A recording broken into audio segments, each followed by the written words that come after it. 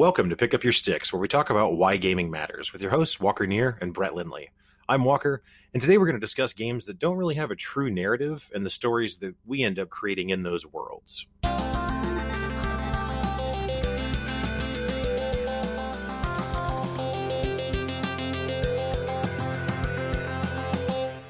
As always, I'm joined by Brett. What's up, man? What have you been playing recently? More Minecraft. So much more Minecraft. And I think the last time we talked about Minecraft, we were talking about the mods, and you would like spend a whole day trying to get the mods, and then finally kind of got a collection. But if I'm not mistaken, you've changed a bit.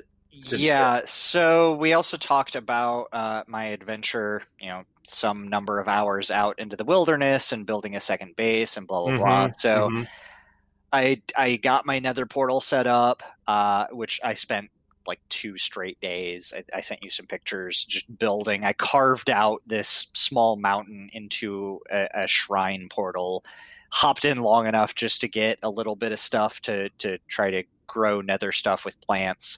Because you need like base items for the mod to work, and then promptly what I don't remember even what happened. Oh yeah, so this was the nether portal at my second base. That's right. Where was it? God, I don't know. It wasn't.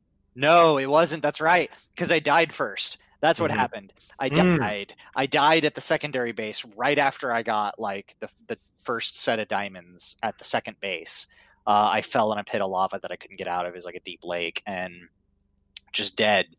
And then respawned actually like 600 or so blocks away from my initial base because I didn't know that the whole point of the sleeping bag mod was to not reset your spawn. So your spawn stays tied to your bed. Oh, and then you can use the sleeping bag to go adventure around, but it doesn't reset your root and spawn. Skip night without and skip night and skip monsters and stuff and thunderstorms. Yeah, so I spawned. So what had happened is early in my adventure, I found a little village, like not even halfway. That my secondary base was like 6,000 blocks. Or 6,000 or 8,000 blocks away from my first base, because you sailed for like 2 hours across the ocean to find the second. Correct, right. And without any idea how to get back. No, although death. Well, kind of. I knew it was like southwest-ish. That's all I knew. Just so we're all clear, I'm making a non-believing facial expression right now. So right. Go on. And then, so when I died, I spawned, and I was in the middle of this village. And I was not at my base, either of them. I was not at either of my bases. I was in a village because I slept overnight in a villager's bed when I was journeying halfway. And so it set my spawn in the middle of this village. Long story short, was closer to my original base than my new one. So traveled home and was like, I'll just build another portal here. Spent 2 days building an awesome nether portal. And then just kind of fizzled out. Like I don't remember exactly what it was. I'm sure it was seeing. Oh, that's what it was. I do remember now. I was like, well, I still want to. I was trying to do some just updating my mods, and I went to update the Biomes of Plenty mod, and noticed that you had to set. There's like big giant red warning text that I probably read initially and then totally forgot when after I'd applied.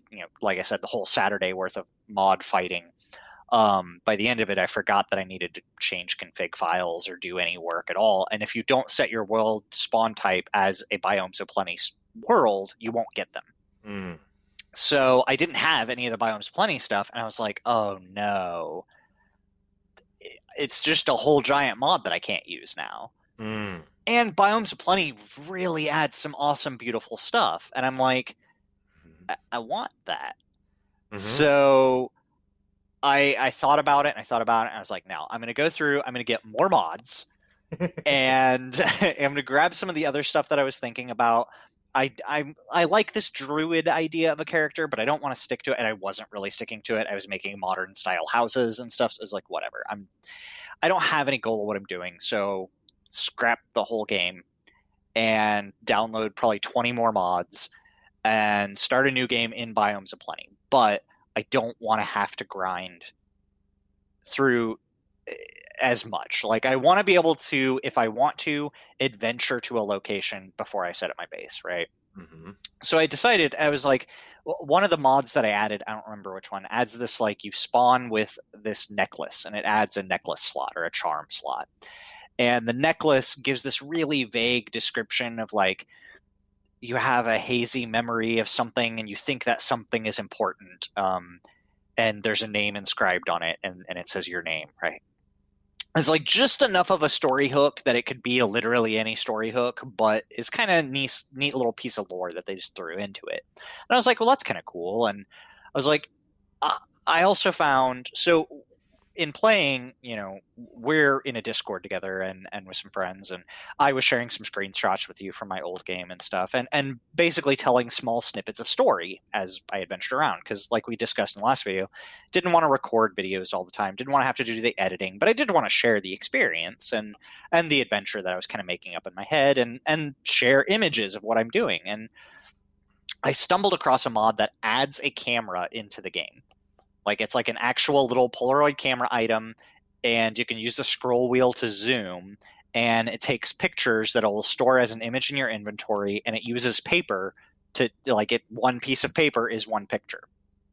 And I was like, well, that's really kind of cool. Like, I like this a lot. And it comes with, you can get a picture album. You can either store your pictures on, like, picture frames, which allows you to put them on the wall, and you can resize them to make them, like, giant or small. So you can make, like, itty bitty ones, like 4x6s or whatever.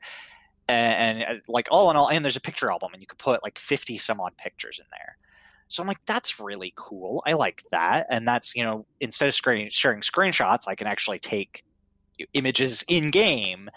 And I was like, well, if I'm going to do that, then these snippets of story that I kind of half-assed was sending to you, I could instead maybe role play a little bit more and use the quill or the book and quill or whatever in game that allows you to write text down in it.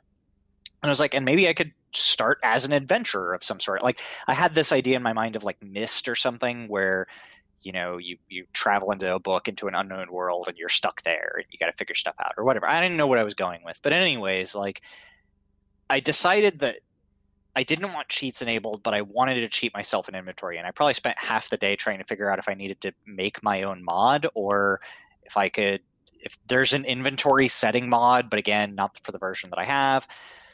Long story short, I realized that if you open it to LAN, you can enable cheats as an admin, cheat in whatever you want, and then restart the game, and just, you're still in survival mode and can't cheat. And it's not that I thought that I would cheat, I just don't want that, like, temptation, right? Because I get really, we've talked before about, if I cheat something into a game, I feel like the whole game is invalidated, even if it's one block that I could already get.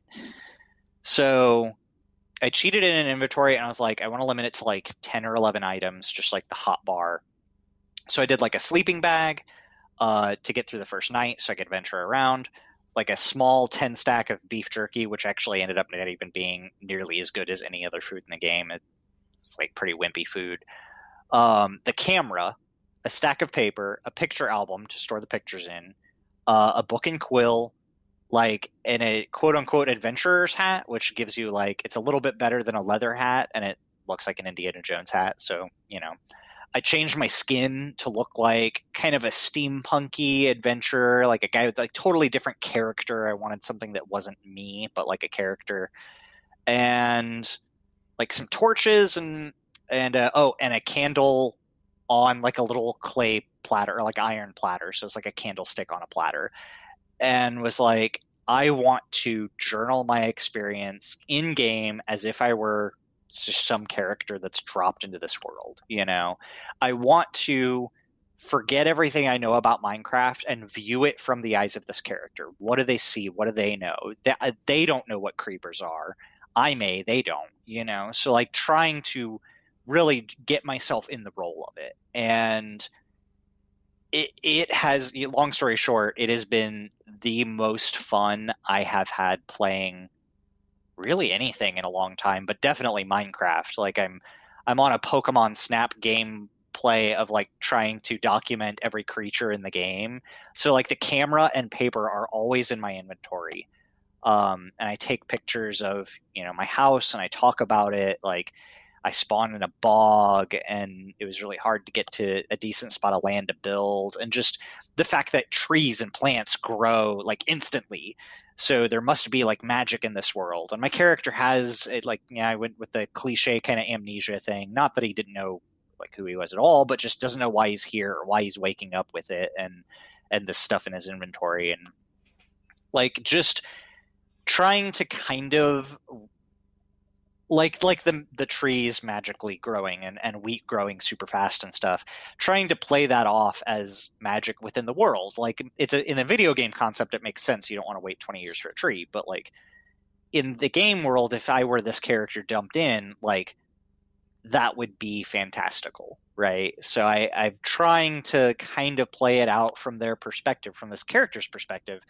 And I've written, granted, there's not that many characters that go on a single page for like the book and quill, but I'm almost to page 50.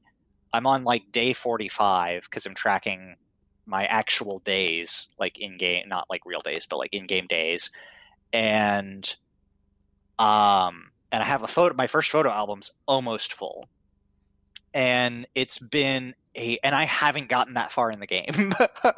I have like a small starter house, some crops, some chickens, and I've gotten a few diamonds, but I haven't done anything with them yet. And I'm just now like expanding my house. I did get a cat though, which I quote unquote rescued from a witch in a witch's hut. So my character's just now starting to learn about like other characters in the world and the sources of magic. So I think I'm going to start tying that in. But it's generated this massive story that I didn't expect. Like, I felt bad at first. I was like, I'm cheating in equipment. I'm cheating in 10 pieces of equipment. But the whole reason was that the camera required redstone. And I wanted to be able to take pictures from the very beginning. It's not very difficult to make. It's like redstone, iron, a stone button, and some stone or something like that to make the camera. It's not a big deal. But I was like, I don't want to wait until I get to that point. Like, a book and quill is a feather, some leather's a book, and ink. It's not hard, but I didn't want to wait. I wanted to get it from the get-go, but I also didn't want to cheat. I was trying to actually put everything into a bonus chest to start with, because I figured then whatever. But yeah, it's just it's forgetting everything I know. Like, even though I'm not going to let a creeper just blow me up and kill me, but my character is going to like, why is this thing charging after me? It's not speaking, like even the villagers and stuff, the random trader that comes through, like I journal about how like I try to talk to him, but he just makes weird noises and points at pictures of emeralds in exchange for goods. And so like I literally can't understand this character, right? Mm-hmm. And I just it's this story that has evolved out of this modded Minecraft world that I think that if I were playing normally, while I wouldn't necessarily be further or further behind or anything like that, I don't think I would be having as much fun because I know everything already, or most things, and I'm not. It's just such a different way, just role playing this experience out and not doing it in any rush sense. I'm doing it again at my own pace. I think I do eventually want to do a video, but I think it's going to be from the perspective of like my future character going back and reading the journal and flipping through the photo album. And that way I can I have a script, which is the journal, and then I can crossfade images from the photo album, and I don't have to do the "Hey, what's up, YouTube?" and I don't have to be on spot. I can take my time and actually craft. Like maybe I'm thinking like when I hit like 100 pages on the book or something, that maybe that'll be the beginning, and then I can do like a 15-minute video, and just have my image albums and stuff, and then that's chapter 1, and that's fine. And then I can go back to playing for however long I want. But it's just, it is such I don't think that I've had this much fun, especially solo. Like, I think the closest that I would get would be something like D&D, as far as like a generated story that has me, like, I'm invested in this character. Like, there are days that 3 or 4 days go by and I'm just building a house and there's not much to put in the journal, except building a house takes a lot of work. I decided to put a second floor on. The cat that I rescued is really loud and annoying. So she's named Catherine von Boghouler, and because I found her in a bog and she cries all the time. So, but it's like I wouldn't care about a pet in Minecraft, especially a cat. Like wolves can be useful or whatever, but they're neat. But I'm not gonna something that's howling in my house. I'm not gonna put up with. I'm gonna send it away or something. But like this character's not that, so I just turn it friendly sounds down and deal with it. And Nice. and I made it a litter box and a food and water dish, and like all this stuff that I wouldn't do normally is now happening in game. And I think it's just super fun. It's super fun to it's like that new game experience without all of the hassle of having to wiki things. Like, so I know how Minecraft works already, so I'm not constantly in a wiki, but I'm also kind of pretending that I don't know, and it's really fun. I'm having a blast with it. Yeah, that's awesome. Yeah, when you first said you were going to play Minecraft, I kind of was on the fence about it, and I don't know, I just felt kind of non-committal. And then, like I shared last time we talked, I downloaded the Mine Colonies mod pack, which was like 130 or something mods, and quit pretty fast, like within 5 minutes. And so then on Friday night, I was like, all right, I'm going to try it again. So I went again on Curse and like the Curse app or whatever, which I don't know if it's a setting that can be enabled, but I don't actually have the ability through the Twitch app, the Curse app, to search for individual mods. I only see mod packs. So anyway, so I was like, well, whatever. So I was looking, and like if I go on the website, on Curse's website, then I can find individual. Oh, right, yeah. But through the app itself, I just don't. I just don't see an option. I'm probably just don't know how it works. But anyway, so I found this other mod pack called SevTech, and I was like, oh, well, that sounds cool because it actually has like built-in progression gates where like ores don't show up in the world until you've achieved, accomplished some achievement that the game has, this mod has built in or something. And I was like, oh, well, that's kind of neat to slowly unlock things or whatever. Right. Well, it turns out that had like over 250 mods in it. Oh my God. It took so long to load. And then once it did, it was like kind of choppy, which I don't have like, a beast rig or something, but certainly enough of one that I should be able to run Minecraft fine. But with many mods... Yeah, you're probably having to get into Java arguments and expanding your RAM for your game and stuff, which I do some of, but it is kind of tedious. And once things would load, like once a chunk would load, it seemed like it was kind of stable, So I was like, all right, except that it's not the RL mod at all, but it has kind of some of the same stuff you were talking about, where like to make a hatchet, you have to make a like a mesh thing or something, and then take gravel, and then you find gravel and you can mine that with your hand. So then you pick up the gravel and then put that in the mesh thing in your inventory, and then that will give you a flint. Oh, nice. And then you have to take the flint and just put it in your hand and then like left click or whatever and swing it basically and hit it on a stone, and then it will break into flint shards. Right. And then you can make a hatchet out of it. Nice. And I was like, at first I was like, I don't care about this. And I was like, you know what? It's not actually that hard. I'm just going to do it and see where it goes. Right. So I played for probably 15 minutes and then totally wasn't looking where I was going and like backed off into a hole that went into lava and then lost what little I had managed to obtain. And then I was like, no, I'm not doing this anymore. So quit. And then you continued sharing screenshots and stuff, what you were just describing. And so I was like still kind of into it. Like I even went and looked at like server prices. I was like, well, maybe we should rent a server and then we could just create a world and, jump in that. And so I was talking to you about it. And so then you sent me you were like, well, I could just zip all my mod files and send them to you. And I was like, yeah, all right. So you did that. So I actually made that game last night and started playing a bit. And yeah, it seems like it's much more up my alley because it's got quite a few, like, I don't know what all mods you have and what all they do, but there's quite a few mods there, but there's not 250. Right. And it's not overly complicated where I have to break flint against stone. You know what I mean? Right. It's just normal recipes. So I like that a lot.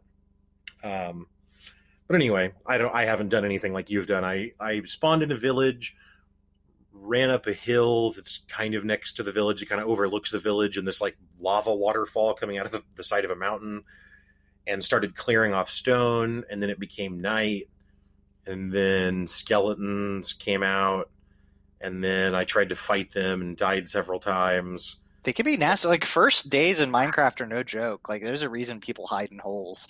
Like, right. Well, but then I realized that I'm by this village, so I just went into one of those, and then there's a bed. So then I just slept in one of the villagers' beds and made it morning.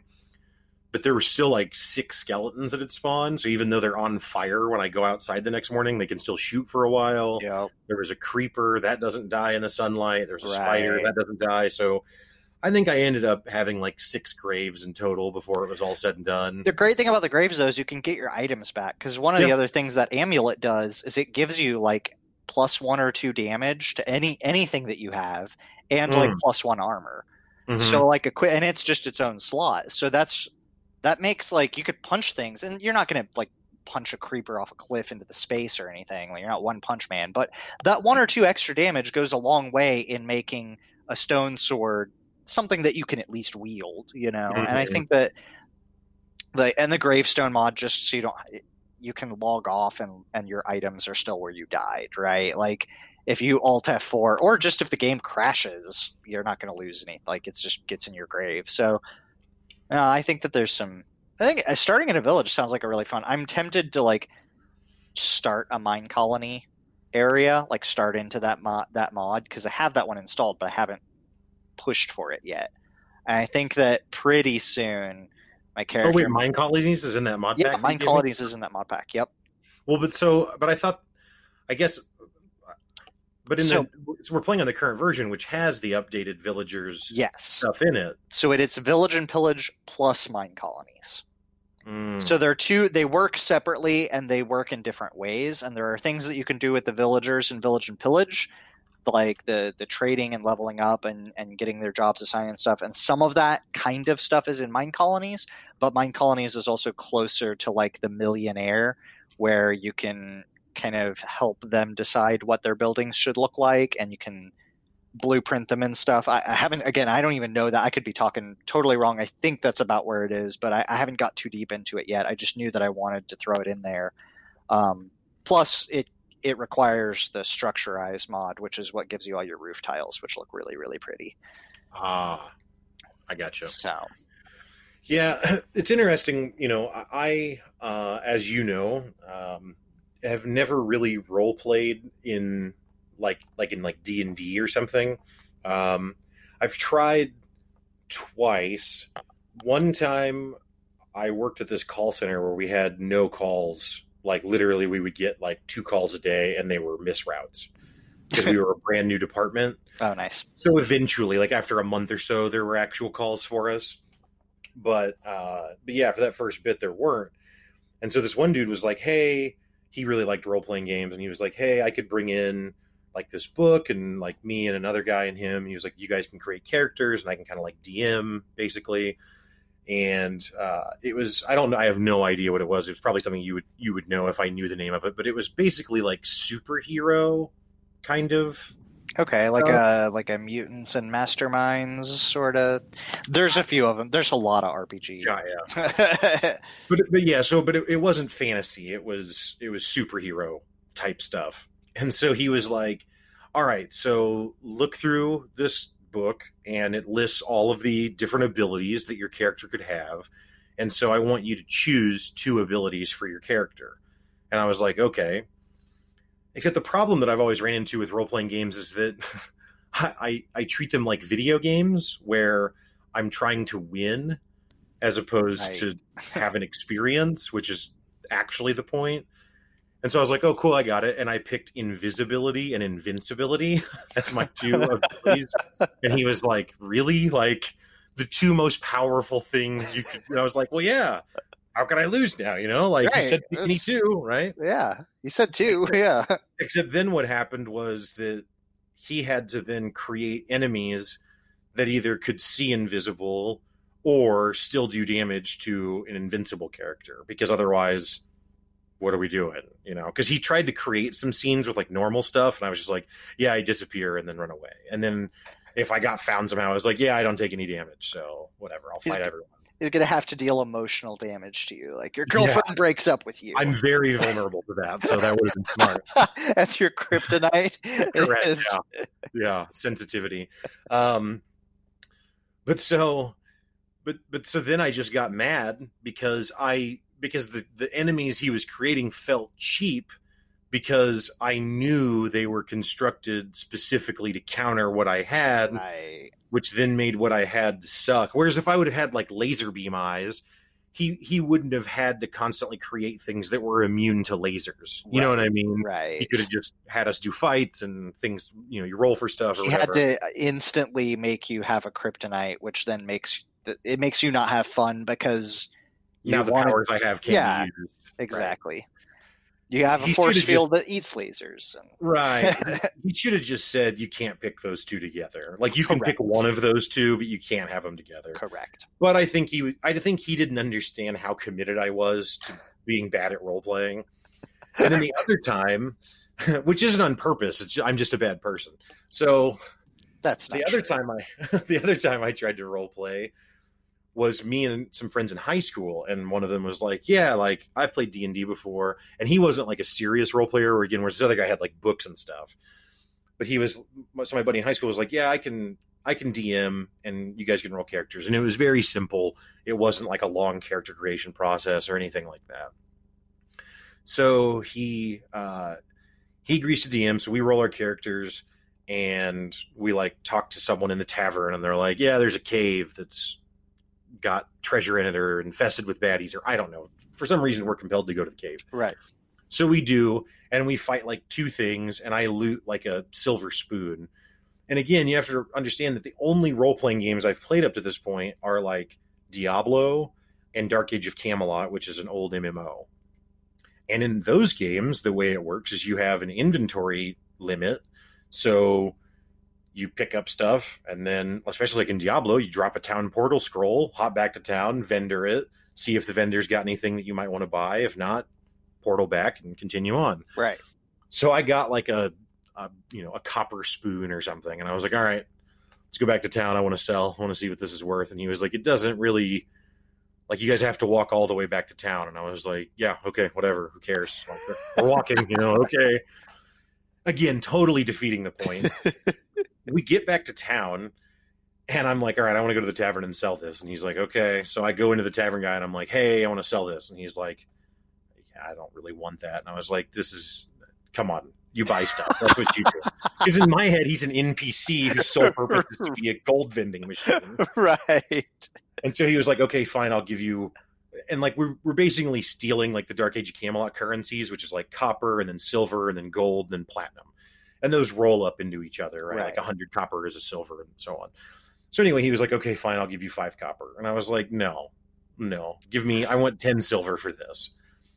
And he was like, it's worth 5 copper. And I was like, we're making all of this up right now. You can give me 10 silver for it. There's no reason that it has to be 5 copper. And he was like, it's not worth that much. And I was like, use inflation. I don't care what we have to do. You know what I mean? Do quantitative easing at this damn tavern and my 10 silver. And he was like, this isn't how it works. And I was like, I'll tell you how it works. I quit. And then that was it. We stopped playing and I never played again. The reality is that Dark Age of Camelot stole D&D currency. Right. And right. So, like, sure, as all MMOs do. Like 10 silver is like you wanted $10 for a rusty spoon. Right. And the Tavern Keep is not a gold vending machine. They're treated like a realistic individual who's going to look at you like you're some frothing at the mouth guy, burst into their tavern and slammed a spoon on the table and demanded $10 for it. I'm basically, a couple of years ago, I was putting my groceries up in the parking lot of a car. I was in the parking lot of the grocery store, and I was putting my groceries in the car, is what I meant to say. And this woman comes up to me, and she's trying to trade me a coupon that she has. Like she has a coupon that's like $5 off something that I don't want to buy, and she wants me to give her a $5 bill for that, and I couldn't get out of that situation fast enough.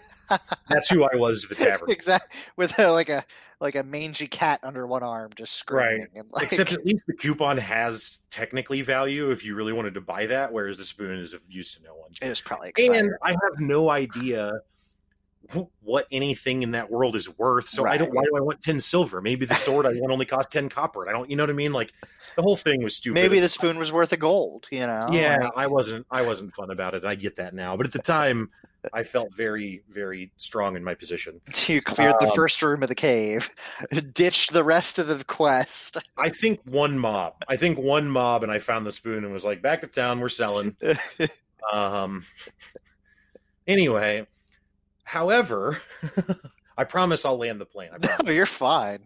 However, so the kind of experience where I do see a similarity in what you're talking about, it's not the same kind of role playing because I'm not journaling in that kind of way, and it's not a Minecraft kind of game where you're exploring a world like that, right?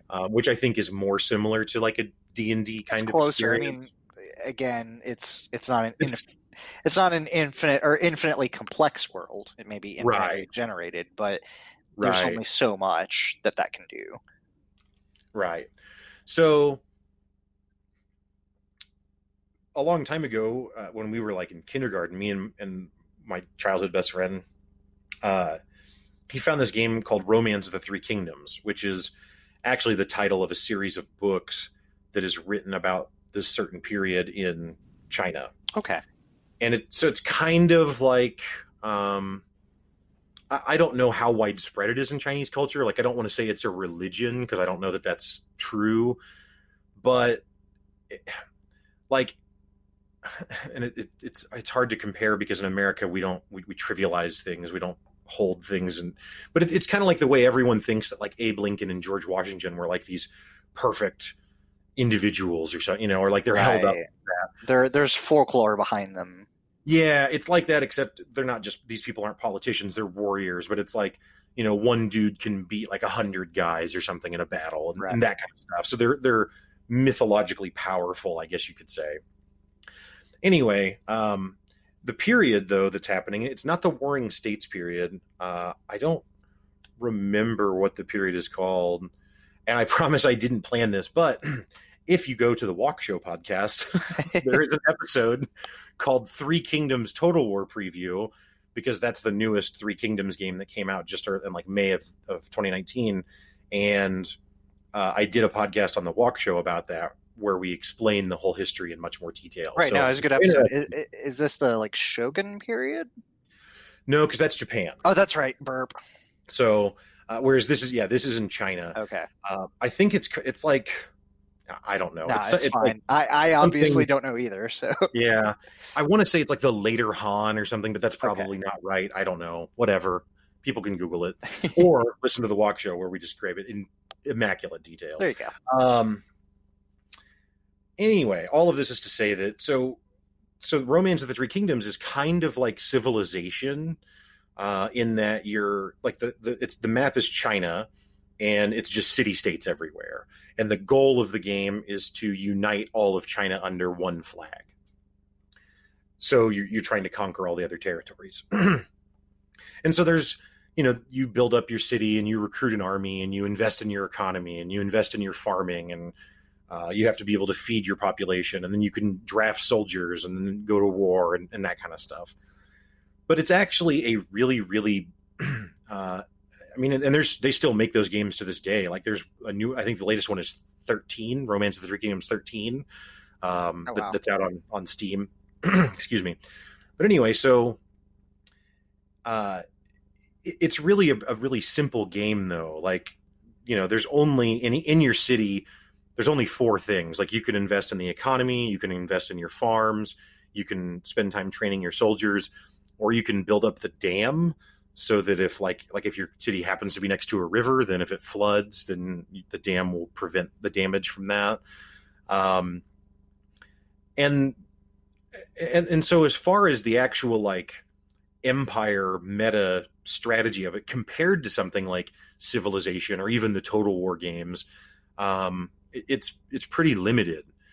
However, the way that you issue commands, so like in Civilization, if you want to build a new building in your city, you click on the building, on a city, you click the building that you want. It has a build time of so many turns, and that's it, right? In Romance, if you want to train your soldiers, you have to assign a general to that activity, and then he is assigned to that. Okay. And if you want to recruit, and so basically to get anything done, you have to have generals to do those things. And the generals all have their own stat points. So they have like intelligence and charm and strength and all sorts of different, there's, I don't know, probably 6 or 8 stat categories. So if you want more generals, then you have to send a general that you already have out to go look for people. Okay. And so the way that happens is you like go to your list of generals, you pick one and you tell them the task, and then it actually pops up and your general will say like, I think I'll find someone, or I don't think I'll be successful, or whatever. So where it really differs from a game like Civilization is that it kind of has a very strong character drive to it, because you get to kind of know, if you will, all these different generals, and they all have little faces, right? So you kind of come to recognize them. I don't think I've ever known anybody, but not even the person I'm playing in Civ. I know the other nation leaders, but I definitely don't know any of the little groups of army men or the workers or right. And so what the reason that my friend and I think enjoyed it so much and still love the series to this day is that we ended up just kind of role playing it without knowing, like we didn't call it that, or we didn't set out to do that, but that's really what we did, because it's like my friend, for example, he would choose a general to send them on a mission to go find someone. And if they said no, he would cancel and then select him again and do it again.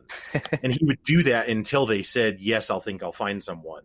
And they don't always find someone if they said, yes, I think I can.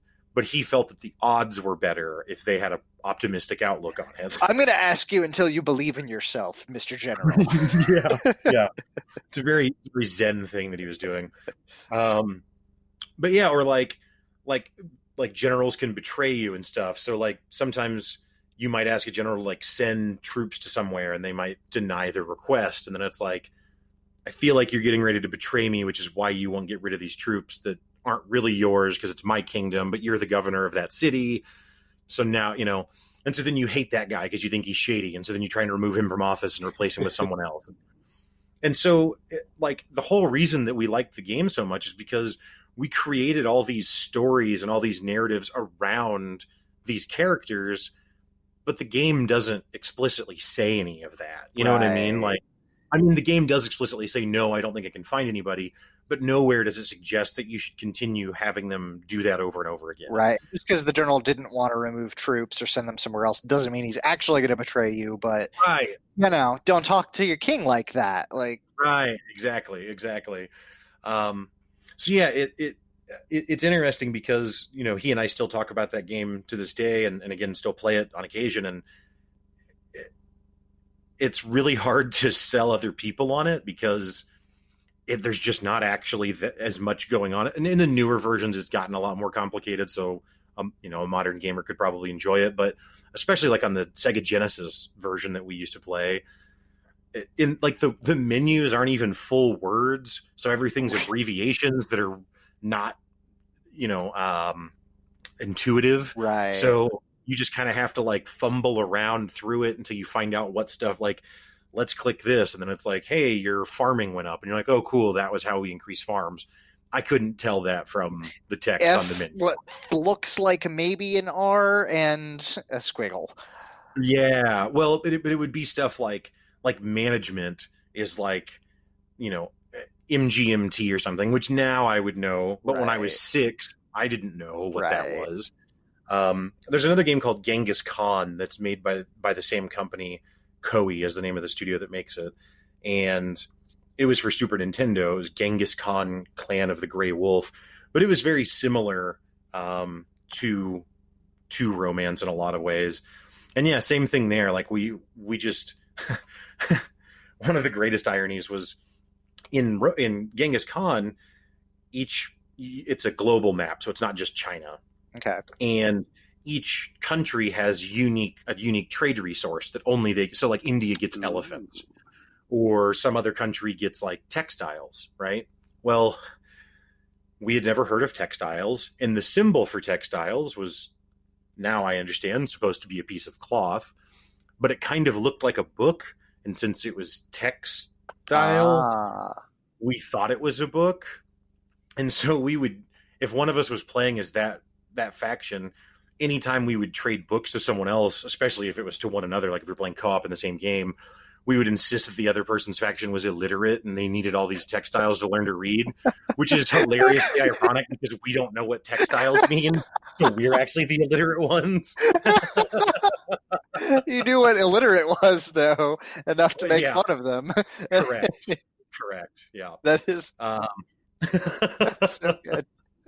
So yeah, that's kind of a, not that I have nothing more to say, but that's kind of a summary of my role-playing experience. Is either me subverting it entirely so that it's not fun, or me doing it in weird empire builder games that aren't really designed for that. But I think that's how we extracted the value. I do think it brings kind of a point, though, that like I get, and correct me if I'm wrong, but I feel like if you had invited somebody over to play Romance and they agreed, but really treated it like a game, like we're kind of hardcore about it and just like min-max the game and try to win as quick as possible, it probably wouldn't be as fun for you because you're like, no, that guy's shady, like he's going to betray you. And like, no, we're not. Like, I know how this game works. This is just something he says. I'm just going to make him do it again, and it's going to happen. Right.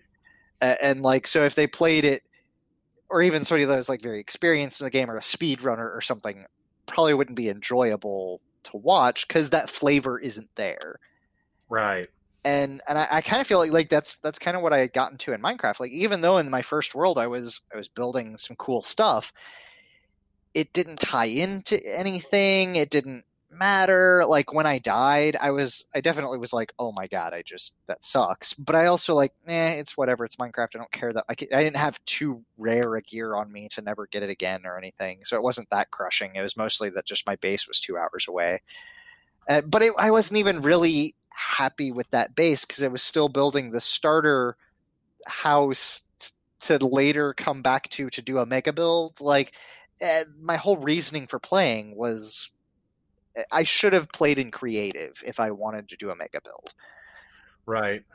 But now I don't have any mega builds planned, and I don't know if I'll get to that point, but I have a really cool story. It's like an interactive book, and I've done quite a bit of writing. I've done a lot of sci-fi and fantasy writing and stuff, and quite a few short stories. And it plays into that in an interactive way that oftentimes I'll have that stream of consciousness thought in my head that like, oh man, I wonder what this character is thinking, or like, oh, maybe I'll build these structures and make them look the same so that I can kind of theme some stuff. But that theme is because this mountain looks magical or whatever, and kind of touched on some of that in the last episode. But I think that actually writing it down in game, because I also thought about blogging it, right? Like we had mentioned that I was like, I used to blog playthroughs of games before I did any sort of streaming.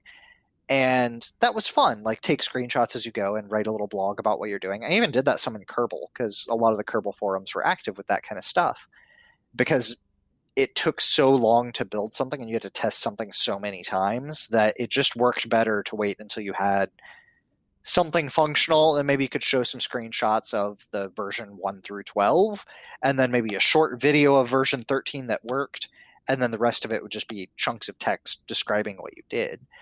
And so I thought about doing that with Minecraft as well, because I was basically doing that with you and taking screenshots. It would just be more of that. But doing it in game, just like it's half writing a story, but unlike like being a DM for D&D or being just a writer, I'm only so much in control of the world, right? Like I can choose what to build, but I can't choose when the trader shows up or when his llamas trample my crops that forces me to build a fence, or when skeletons attack, or when raiders happen, or when I'm out adventuring and there's a bog with a witch's hut and a cat next to it. Like I'm not in control of those things, so those happen to me, but I have the camera and the book. So like I was actually, when I found the witch, I was on a mountaintop because there's a mountain not far from my little house that I always kind of wanted to visit. So I went and visited it and took a picture of my house from the top of the mountaintop, which was kind of cool. But then when I looked over to the side, I saw the witch's hut in a bog, some distance down.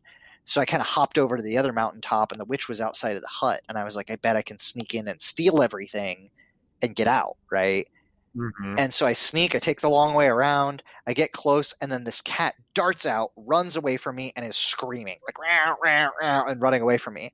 So I'm like, I gotta quiet the cat before he's gonna alert the witch, right? Now, this is not how it works in Minecraft, but I was so engrossed into the character Right. that I was like, no, he's gonna alert the witch. Like, so I'm chasing this cat, and I've got cooked fish, but the cooked fish the cat's not interested in. I need raw fish, right? And like a swamp, so there's little puddles and little islands just all over the place, and these thorny berry bushes everywhere. So I'm like, the witch put all of these thorn bushes everywhere to slow down attackers, and they're slowing me down, so I'm like trying to dodge them. And the cat gets attacked by a lamprey, which is like a leech, basically a leech fish, right? So it attacks the cat and it's latched onto it. And I'm like, so it's squealing even more. And I'm like, well, I don't want to kill the cat. So I swing, I kill the lamprey, which drops a raw fish. Mm. And then, Nice. which it popped into my inventory. I had an open slot, which happened to be like where I scroll to whenever I'm not wielding something because I didn't want to kill the cat with the sword, which meant that I held up the fish to the cat, and the cat immediately looks at me, and it's missing hearts because it was being attacked by the lamprey, so I feed it, and all of a sudden it's my cat, because that's how the game works, is if you feed a cat a fish, it's your pet now, and it'll follow you. And I didn't know what I was doing, so I right-clicked it twice with the fish, but I only had one fish, so it fed the fish, but then I guess if you right-click, because I've never really done the pet ownership in Minecraft, so I knew none of this. But if you right-click an animal, it sits, and it'll just stay there. And so I commanded it to sit, and then I went and sniped out the witch from long distance, like killed it with a bow and arrow, but the cat wasn't coming to me, so I had to like go back to it and was like, oh, it's safe now, you can follow me. But all of this was just because like it happened. But when I went to write it down, now I had an adventure to write about. I had all these cool experiences, some of them tied to actual game mechanics, but some of them tied to stuff that I was just literally in the zone, right? Right. And so the world was generated by the computer, so I didn't have to do the world building part of writing, which can be difficult sometimes. But I did get to write about the experience and this character part of it. So it was like, it's this cool kind of like the game is co-authoring with me, or I'm co-authoring with the game, because like it was just a bunch of berry bushes in a swamp biome with a witch's hut. But like, how did those berries get there? Well, the witch doesn't want to be bothered, so they're going to plant thorny berry bushes everywhere, and that's going to keep people away. And like, so that's just and the cat screaming isn't going to summon the witch, but I don't know. It was in the moment. Yeah, I mean, I think there's just a ton of. I mean, my buddy and I that played Romance of the Three Kingdoms that I was talking about. I mean, we realized when we were kids that we didn't use the word role playing. I think we called it just pretending. But that's basic. It's the same kind of idea, but it's like there's actually just a lot of power in that. Like in Dark Age of Camelot, that MMO that I talked about that we played, there's a loose story in that, but it's not like modern MMOs or even like WoW Classic, which, is out now. But there are a lot of quests in WoW Classic and in most games that came after that really, if you want to read it, or now most of them are voiced actually, but it tells a story. You know what I mean? Like there is a story, there is a narrative. I mean, like Skyrim books are right. Too, so right. Whereas in Dark Age of Camelot, the premise is that King Arthur has died, and so it's a Dark Age of Camelot. Makes sense. And so Camelot is the faction of Albion, and then there's the faction of Hibernia, which is like Celtic stuff, so like the Irish, and then and then the other faction is Midgard, which is Vikings and Norse stuff. Right. So you basically have like England, Ireland, and I don't know, Denmark. I don't know, something.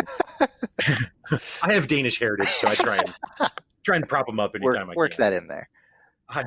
One of my old stand-up jokes was actually about Danish. Anyway, I won't do it. So I'll tell you after. I was going to say, I'll have to ask you because I don't know that I've heard that one. It's not good. But, which is why I do podcasts now instead. So, but anyway, but there's not really a lot of quests in Dark Age of Camelot. Like once you start leveling, there's like one epic quest line that starts at like level 20, I think, and goes all the way to the max level. But you only get one quest every so often, and there's still not that much text. So it's right. and it's also kind of a smaller story. And so, honestly, even in that, which is a role-playing game already, at least by definition of video game RPG, we still ended up kind of role-playing a lot in that. Like we played stealther characters, and my buddy made a guild that was all stealthers only. So you could only join, because there was like, in the faction we played, there was 3 classes that could stealth. So you could only get in the guild if you were a stealther, which is not common in MMOs right. to limit a guild recruitment based on class. Right. Right. It's a thieves guild, It was, yeah. But it was really cool. And like, he actually recruited a lot of people and actually built some really good relationships through it. And that's awesome. When he quit, he actually faked his own real life death to get away from it. Wow. and then came back a few years later and he had sold the account. So then we created new characters on the same server, same faction, and ran into those guild people and some of the people who were kind of his right-hand people whenever he was running the guild were still in charge of it. Wow. So he messaged them and was like, hey, like, it's me. And they're like, you died. That's not you. Like, what are you doing? Right. Random person. And so this is so hilarious. So the way that he would greet the guild when he would log on is he would say, like, hail. The guild was called, I think, Shadows of Darkness. So he would say, hail, Shadows of Darkness.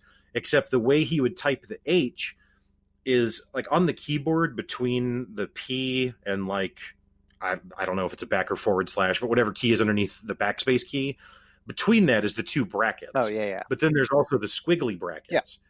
Well, if you do closed bracket and then open squiggly bracket, it kind of makes an H because it's got that little squiggle mark that comes out in the middle. So that's how he made the H when he would type hail. Ah. And so they were like, no, that guy died. And he was like, no, it's really me. And then he typed hail like that. And they were all mind blown and immediately believed that it was real people who believed a real other person has come back from and like to like not only like that moment of in between them being proven that it was actually him had to be the weirdest moment that like you play in a game and somebody comes in like and maybe you didn't know them super personally, but like even somebody referencing that other person's like, how does this person know that guy, right? Like what kind of weird troll is this, and how would they have it's got to be somebody other in the guild that's like some old member or something, like right. To even know that and to even say that like that, I would be sitting there just like, what is going on? And they cared. They held a funeral for him in game. Holy and, crap. Uploaded screenshots of them all sitting in rows on pews in this chapel that was in the world and like doing a service, and like someone gave like a eulogy and like this whole thing. And yeah, so we told the story that we told him that when he died was that because the thing is that selling your count is illegal, right? Not illegal, but against the terms of service, right? And so we didn't want his account to get reported by whoever he's, whenever whoever he sold it to, we didn't want them to be, hosed because it gets reported, right? So I logged onto my character and told them that he had died, and that I told them that he was in a hospital and he wasn't going to make it, and that we were selling the account to raise money for his funeral, right? And they were like, "What happened?" And we told him that he had seen an old lady getting mugged, and he had intervened and been shot. Oh my god! So like, he's a hero in the real world too. So then whenever he does the hail thing and reintroduces himself, he just explains that he actually just was in a coma and that he actually recovered and Oh came my back out of it. god, is it just more lies? Oh yeah, These poor people. he wanted to take the guild back over because he was like it's like I feel like I won it again, so that's why he introduced himself to them because he wanted to get back in. Right. And he did, except then we were out running around because we got to max level again with new characters and everything, and we were running around one day, and then he saw his old character like out in the world. Whoever bought that account was Holy out playing crap. and that bothered him a ton. And so then we actually changed servers and changed factions. And so he abandoned them all again, this time without any story. But Well, I guess that's better. I guess. I don't know. But anyways, yeah, so we role played in that some too. It's conclusion of all that. Wow. Yeah. But yeah, I don't know. Anyway, I guess the whole point that I'm trying to make is just that, like, I think when games give you enough room to create your own stories, even if it's not, like in Minecraft, there's room to create the entire story, right? Because there's not really a narrative to it. Something like Don't Starve technically has a story, but you could kind of create your own narrative in that if you wanted to. Mechanics are a little more limited, but still. But I think when you have that opportunity to create your own narrative, I don't know. I think if it goes well, at least it can be really, really endearing, and it can make it almost more significant than something like a Final Fantasy. Like Final Fantasy VII is, a game that everyone loves the story and finds super compelling, and a lot of people say it's the first time they ever cried in a video game or whatever. And all of that's totally valid, and I'm not trying to delegitimize that at all.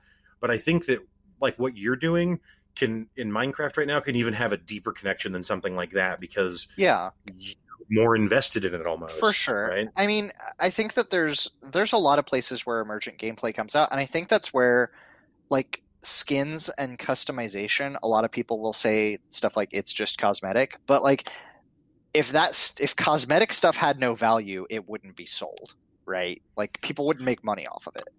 Sure, yeah. And I think that this ties in, like, so, like, you want to talk about a strict storyline and a strict structure and a strict gameplay mechanic that I still had a ton of emergent gameplay in, which I know we've kind of mentioned a couple times before, but that was the modern remake of XCOM.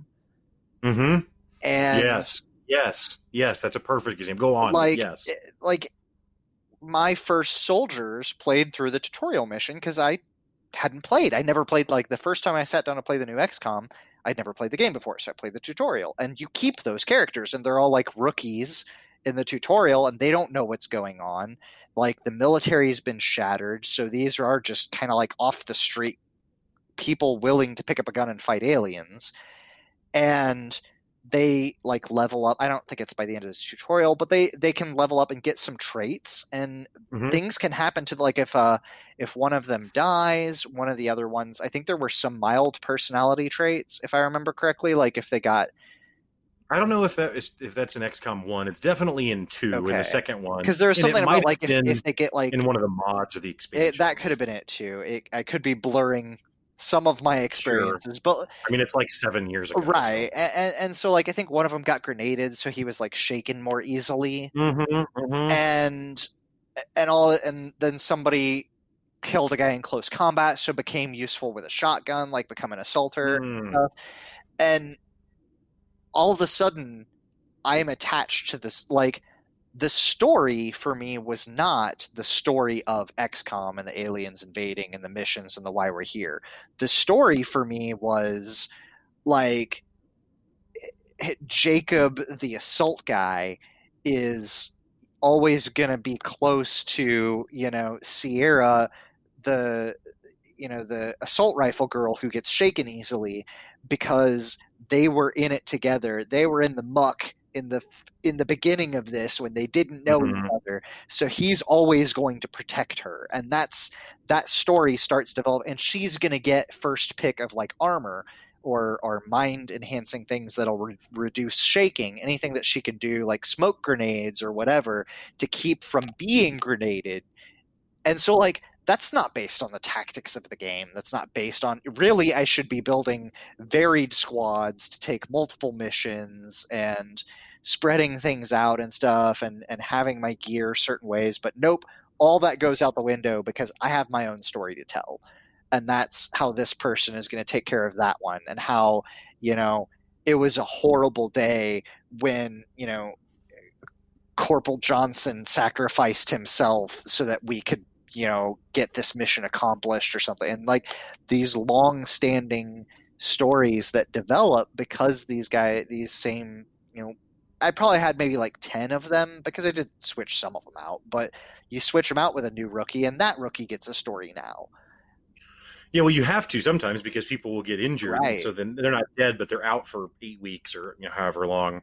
I think actually in XCOM 2, and I don't know if it was in the base game or if it was with one of the expansions, but I'm pretty confident that it actually added a relationship mechanic so that it leans into what you're talking about, really? where characters will get a benefit.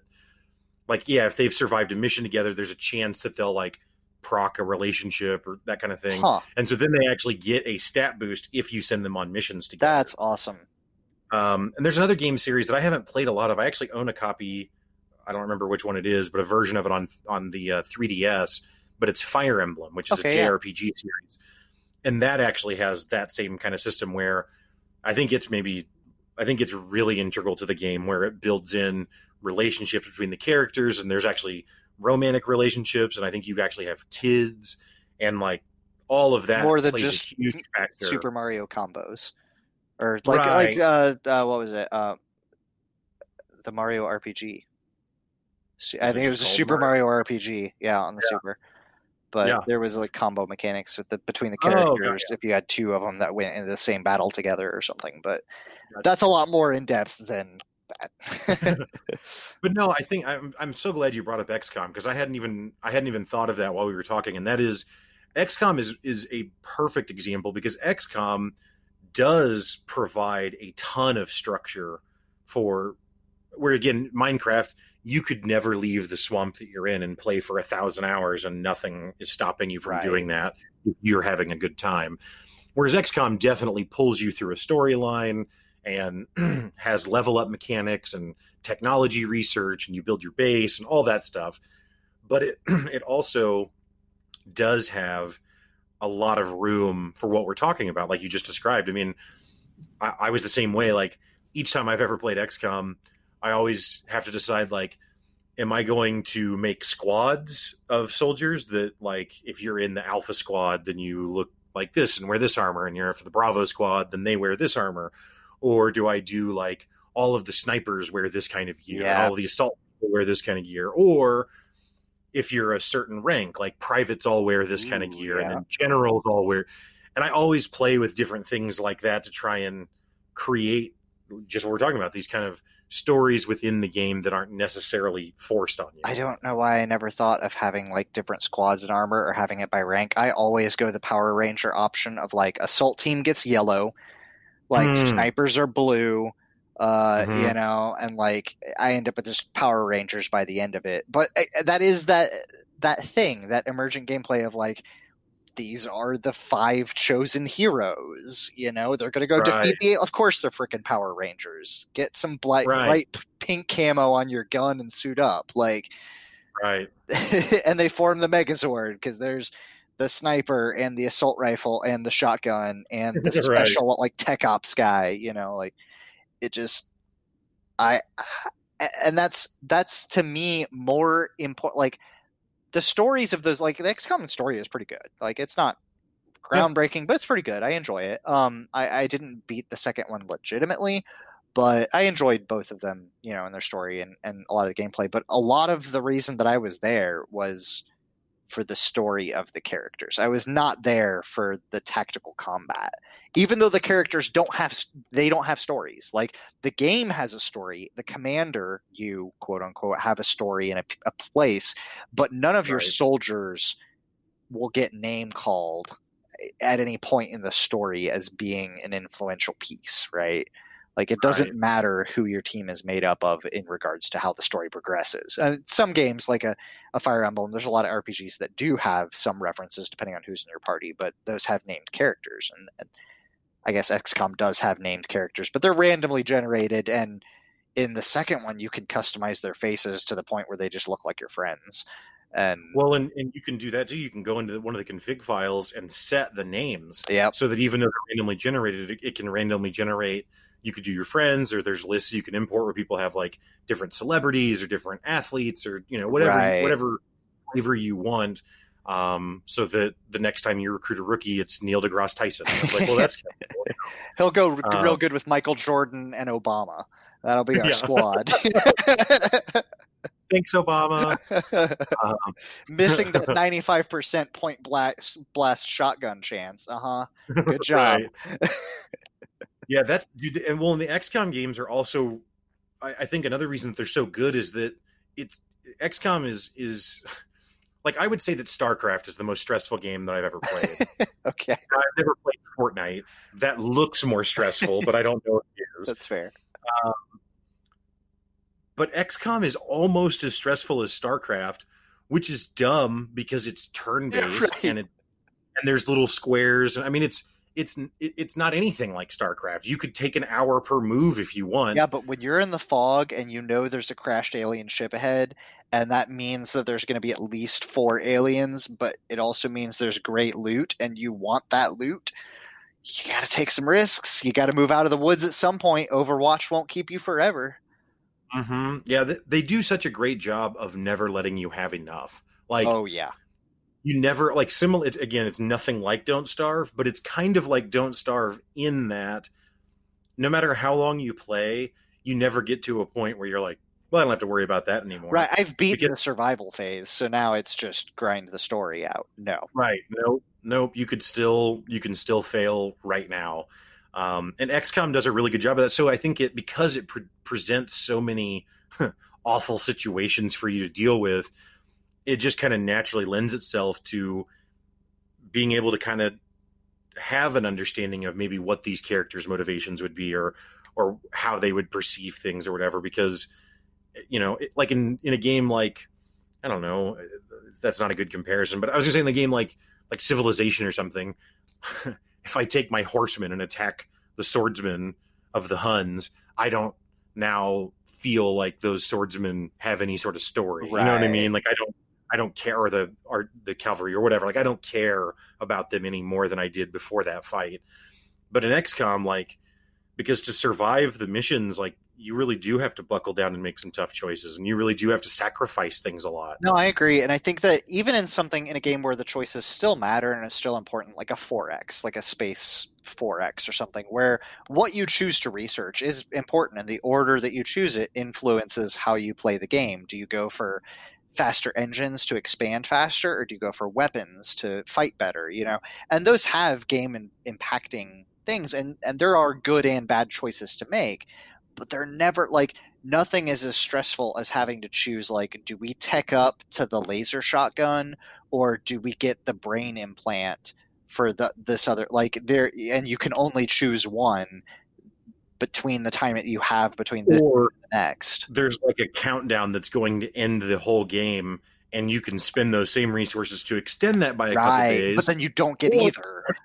Right, but maybe you get the laser shotgun, and now you can go on one more mission before it all expires and get enough there to continue. Right. That's why I think it's almost as stressful as StarCraft, even though it's not, because it's not real time. It's because, similar to StarCraft, every decision that you're making has a ton of weight to it, and there's a ton of permanency. Yeah, because even if you save scum in that game, the amount of time it takes just from one mission to the next, if you're 2 or 3 missions in, you're not reloading 3 missions back. So that's the thing that I wish that I could change my mind about with XCOM, is that I feel like if I reload a save, I'm save scumming, except it's not, because that's how the game's intended to be played, right. Which is why there's a separate mode called Iron Man, which has its own separate achievement, right? Where you can't save scum. I'm using air quotes there, But despite knowing all of that, if I ever, even though I don't play Iron Man mode, if I reload a save, I feel horrible about it. And usually that's what ends up, that's usually when I end up being like, well, now I just have to restart, and then I quit because I don't actually want to restart. Me cheating in a single block in Terraria, invalidating my entire build. Like, I get it. Right. But it's silly because it's an intended mechanic that you would be able to reload a save and go back and redo it, so you don't lose everything. For sure. And otherwise, it wouldn't be Iron Man mode. It would just be the default game mode. Default game mode would be the Dark Souls of turn-based shooters, or the Don't Starve, where there is no option to save. And it deletes your entire save the minute you die. Right. Yeah, I was trying to explain it to another buddy, and he was like, "So you have to beat the whole game in one sitting?" Talking about Don't Starve, okay. And I was like, "No, if you log out, it saves wherever you were when you quit, and so then when you come back," and so he kept trying to figure out ways that he could log in and out to cheat the save, and I was just like, no, you kind of you're not going to outsmart this. In vanilla you kind of can, but I think there's a separate mode or a mod or something that makes it to where you can't recover even hardcore characters, there was a separate mod or mode or something that you could do that you couldn't recover it, because you can take your save. It may set you back a couple of days, but you can copy your save out and paste it somewhere else, right? And then if you die, you can. But that's still a lot of work. But there was something I don't remember what it was now. There was something where it would almost encrypt your save file to where it would check it against a hash. So if you got to day 51 and you try to reload the same character at day 49, it wouldn't work. I don't remember what did it, but there was some way, because I remember messing around with that and getting really mad that I couldn't reload a character in Don't Starve. Yeah, it's that game is insanely hard. Anyway, though, to go back to what we were talking about, I just I don't know. I'm trying to think of any other games that, because it's an experience that if I can find it, I love it. I mean, Terraria to some extent offers that experience because there's not really a story there. I mean, there's certainly a path of progression with items you find and bosses you fight and there's unlocking hard mode. There's hints at a story, there's Eye of Cthulhu, Brain of Cthulhu, Moon Lord, but there's nobody really the Druid talks about the corruption some, but you don't know what it is or why it's there. Right. And it's not really when you first play the corruption, on your first, on a normal mode, when you start in the game, corruption or crimson, whatever you roll, is the evil part. Except once you unlock hard mode, you unlock the Hallow, and while that's all nice, happy things, they're still just as dangerous as the stuff from the crimson. Yeah, and it can convert your whole world too and nullify a bunch of blocks. So it's actually just as bad, even though it's not evil on its face. It still basically is. Right. There's too many unicorns, and they are bad. Yes. But yeah, I really enjoy being able to get immersed in a game in that way. One of the most fun gameplay experiences I've ever had, which this isn't, I don't know, I guess this maybe doesn't count in the same way, but it kind of does, just because our goal was to do something that wasn't necessarily the intent of the game. But there's this game called Payday 2 that's a 4-player co-op bank robbing. Yeah, I was going to say, it's a bank heist game, yeah. Yeah. Well, what the game actually is we wanted to play it like a stealth game, because when you go and rob a bank, ultimately someone will call the police, whether it's a person outside or someone in the bank, or the teller presses the alarm button, or a security guard, or whatever it is. But there are different things you can do to subdue them to prevent them from doing that. But what the game actually is you're supposed to go and rob the bank, and someone's supposed to set an alarm off at some point, and then it turns into what is known as a siege shooter, kind of like Horde mode in Gears of War, or Firefight in the newer Halo games, where it's just waves of enemies that you're fighting. Right. Well, the problem with Payday 2, in my and my other friend's opinion at least, is that it's not actually that good of a shooter. So the siege shooter part of it actually is not all that fun. The enemies are really bullet spongy. It feels cheap a lot. I don't know. That's it wasn't fun. But we spent like 2 weeks practicing because there's like 4 different classes and all of us had a different class, and we spent like a couple of weeks learning how to rob because there's like a jewelry store, and so that's really small and there's only like a couple of security guards and it's not as hard to rob. And then eventually there's a bank and whatever. And so like we practiced the jewelry store until we could rob the jewelry store without anyone being alerted. Nice. So we're like like duct taping people up in like the street that are walking by so they can't. Wow. We're killing guards, and like there's a skill where you can talk on the radio and pretend to be the guard and be like, yeah, everything's fine, and that kind of stuff. And yeah, just all sorts of different things that we were doing, and then eventually got to the bank, and then it took us a long time because again, the game isn't actually designed. The goal isn't really for you to do it all stealthy. Right. You're supposed to get into the gunfight, but we actually practiced it until we could rob the bank without getting caught and not set any alarms off, and that was really cool. But once we did that, it kind of lost its luster because you completed your unless you want to continue about how you're divvying up the money and Ocean's 11 style the rest of the game out. Like there's none of that to be played though. But and well, in the game, auto splits the money between everyone, so you can't even you don't get a point to treasurize and. No. And they continue adding more missions, which is cool, more content. However, a lot of the newer missions that they added were just missions that didn't have a way to beat it in stealth. Like there just comes a point where the alarm goes off. Oh, yeah, just pre-programmed. Yeah.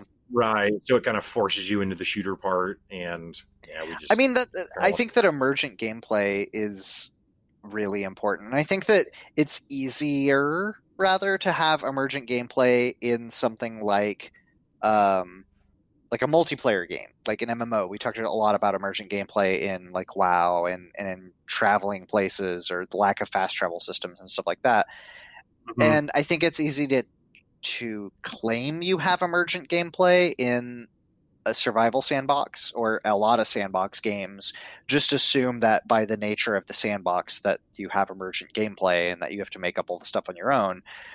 Mm-hmm. But in a lot of those, people will do the same things. Like there are sandbox style games that I really would like to play, but they don't have. It's not they lack enough content and like stuff to build or ways to build or whatever.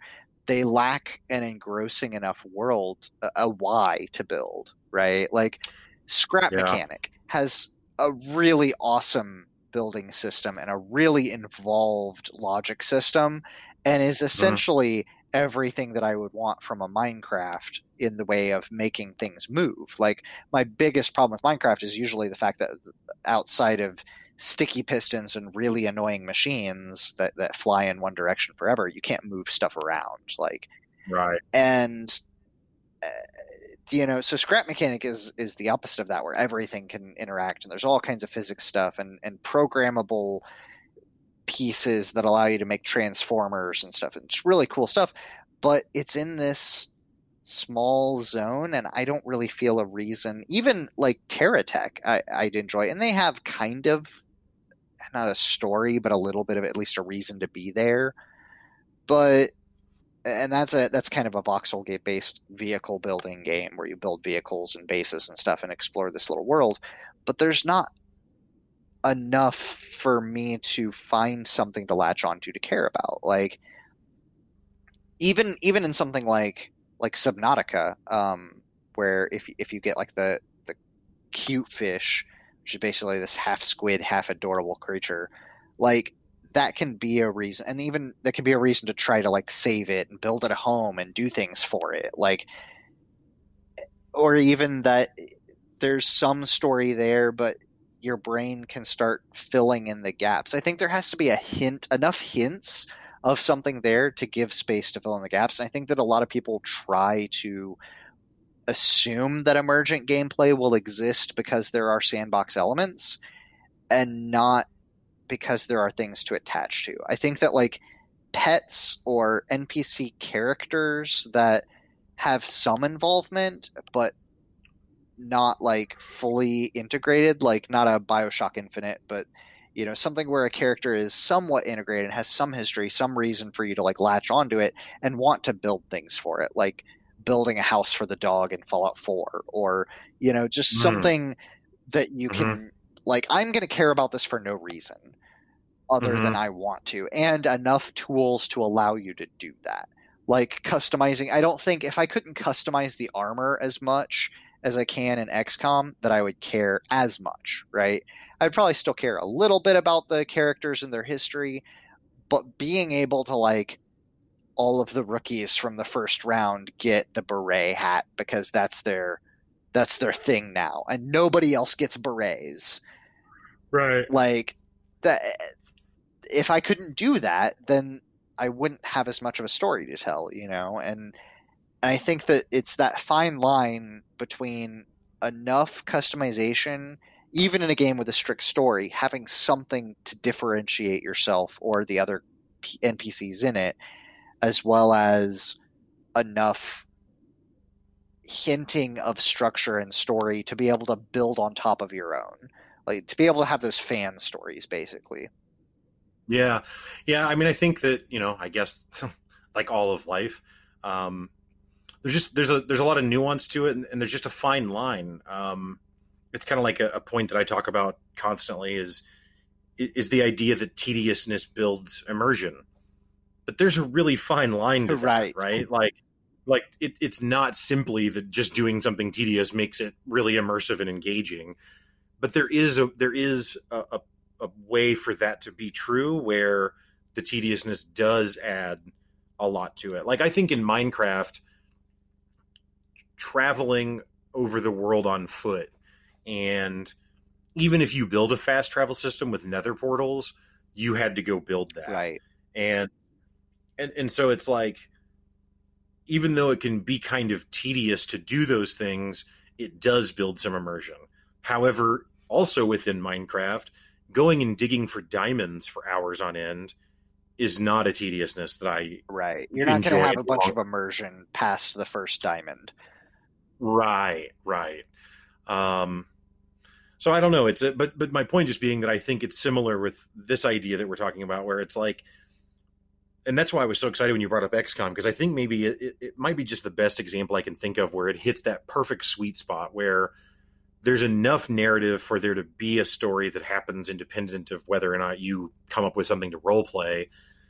But simultaneously, there's a lot of room for you to do that with. Because, I mean, not only is there ranks and classes, but there's also countries that they come from. Yep. So you can make like, this is my Japanese group or my Far East group, or this is my NATO group that's, an American and a Frenchman and an Englishman. You know what I mean? Whatever you wanted to do. Like, there's just a lot of ways that you can kind of tailor it to be your own experience that the developer never intended necessarily. Right. And not that they didn't want it, but just they didn't have to think of it. They let you think of it, and then you feel ownership. I think that's where a lot of emergent gameplay comes from, really, is those unintended ways to play. And I think that's where a lot of players find it's leaving enough room for unintended gameplay without that gameplay being game breaking.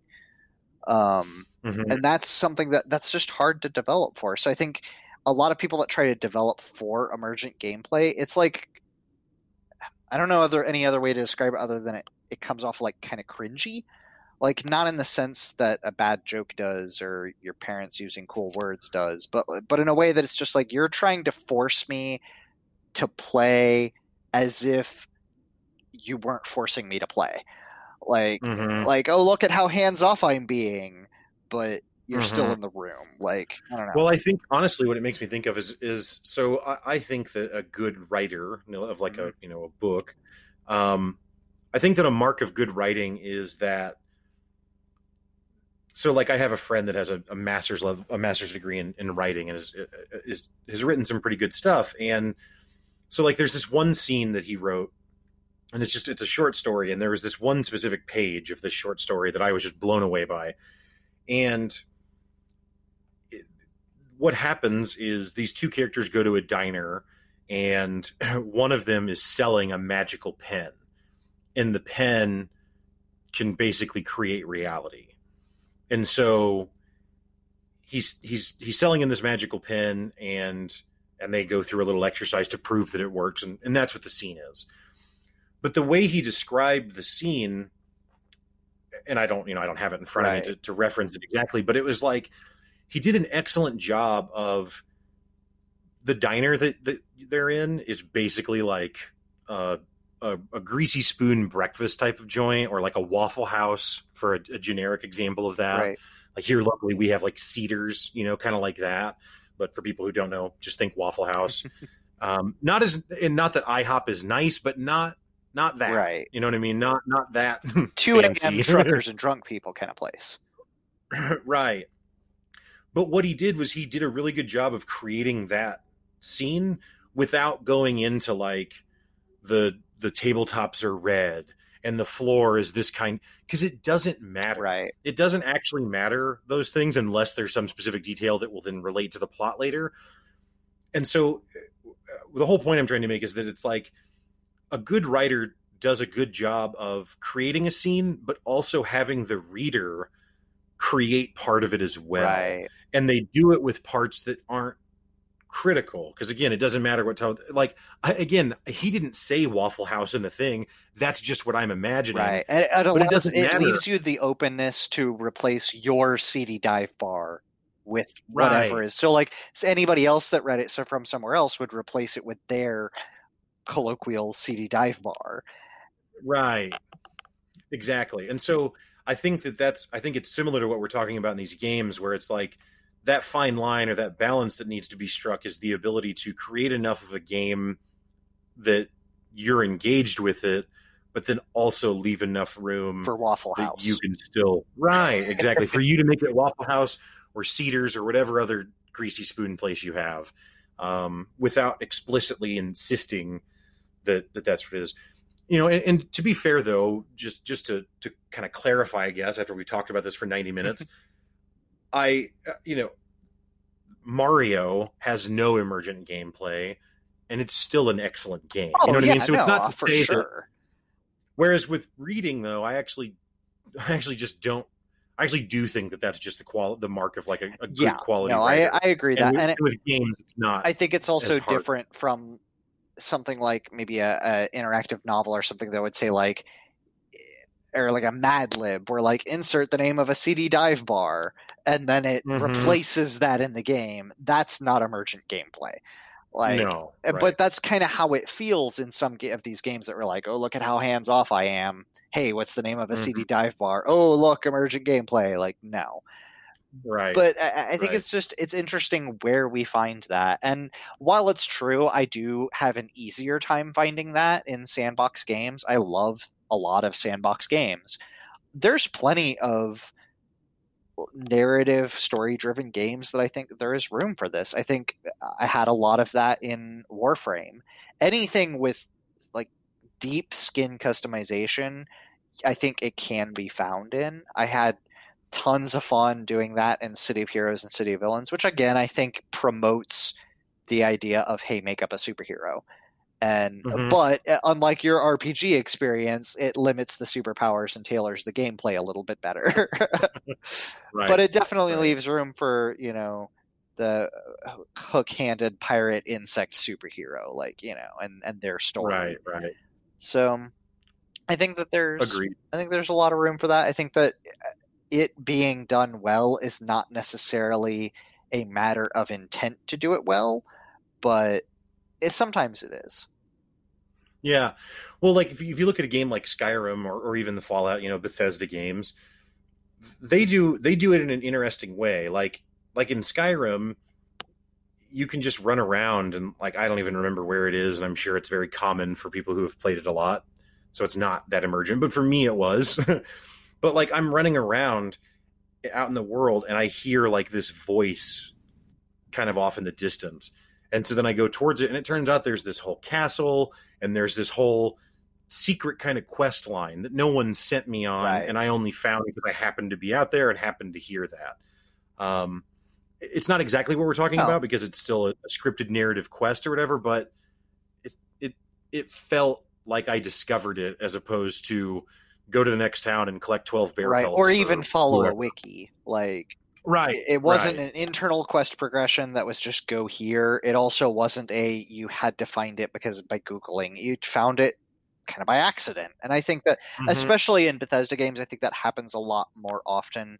And I think that that's something that even a lot of other game developers like Ubisoft with Assassin's Creed or like the Far Cry series, I think try to touch on that, and they just don't do a good job. Well, the problem with Ubisoft games, which I own most of, so take that for what it's worth. I don't dislike them when I say that, sure. but the issue that they suffer from is that they want to make sure that players know where stuff is, so the map is just littered with icons. Right. So it doesn't feel emergent because you just know that you're supposed to go look for a thing. And even if the map doesn't start out with the icon on it, once you run past it, now it's there. Even if you didn't actually look at it with your character and camera and see it, the game knows that your radar. Yeah, you can go back to your map and be like, oh, I missed a thing back here, instead of just missing it, and having to find it later. So I'm long story short, I'm really stuck on Minecraft now. Yeah, man. Yeah.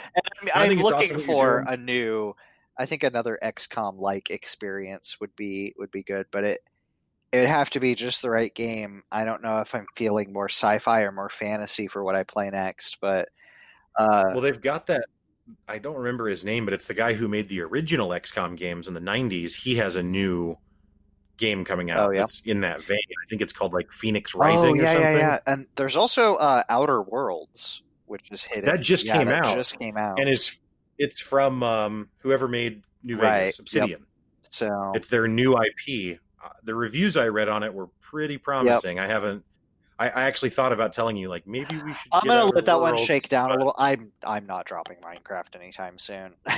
Yeah, I think that it's getting into the wintry season where I hunker down with one video game sandbox and build for hours and hours and hours. And I don't know if that Minecraft is going to last me forever, or even through this winter, but for the rest of this week, I'm definitely that's where I'm at.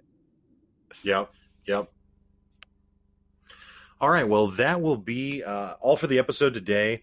As always, if you guys would like to interact with us, you can find us on Twitter at PUYS Pod.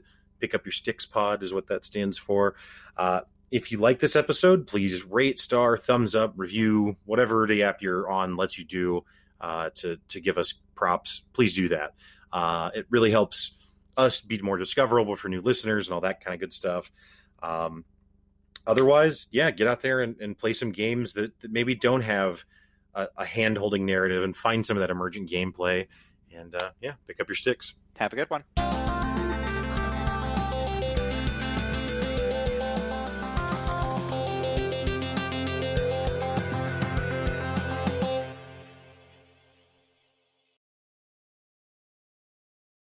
Hey NFL fans, Dak Prescott here. Want to spend Sunday afternoons with your favorite teams and players? Switch to DirecTV and get NFL Sunday Ticket included at no extra cost. I'm talking every live out-of-market game, every Sunday, no matter where you live. So switch to DirecTV to get the 2020 NFL Sunday Ticket season included at no extra cost. Call 1-800-DIRECTV. Out-of-market games only. Requires choice package or above. Minimum $74.99 a month before discounts. Prices higher in second year. Regional sports fee up to $9.99 a month applies. 24-month agreement. Activation. Other fees. Terms and restrictions apply.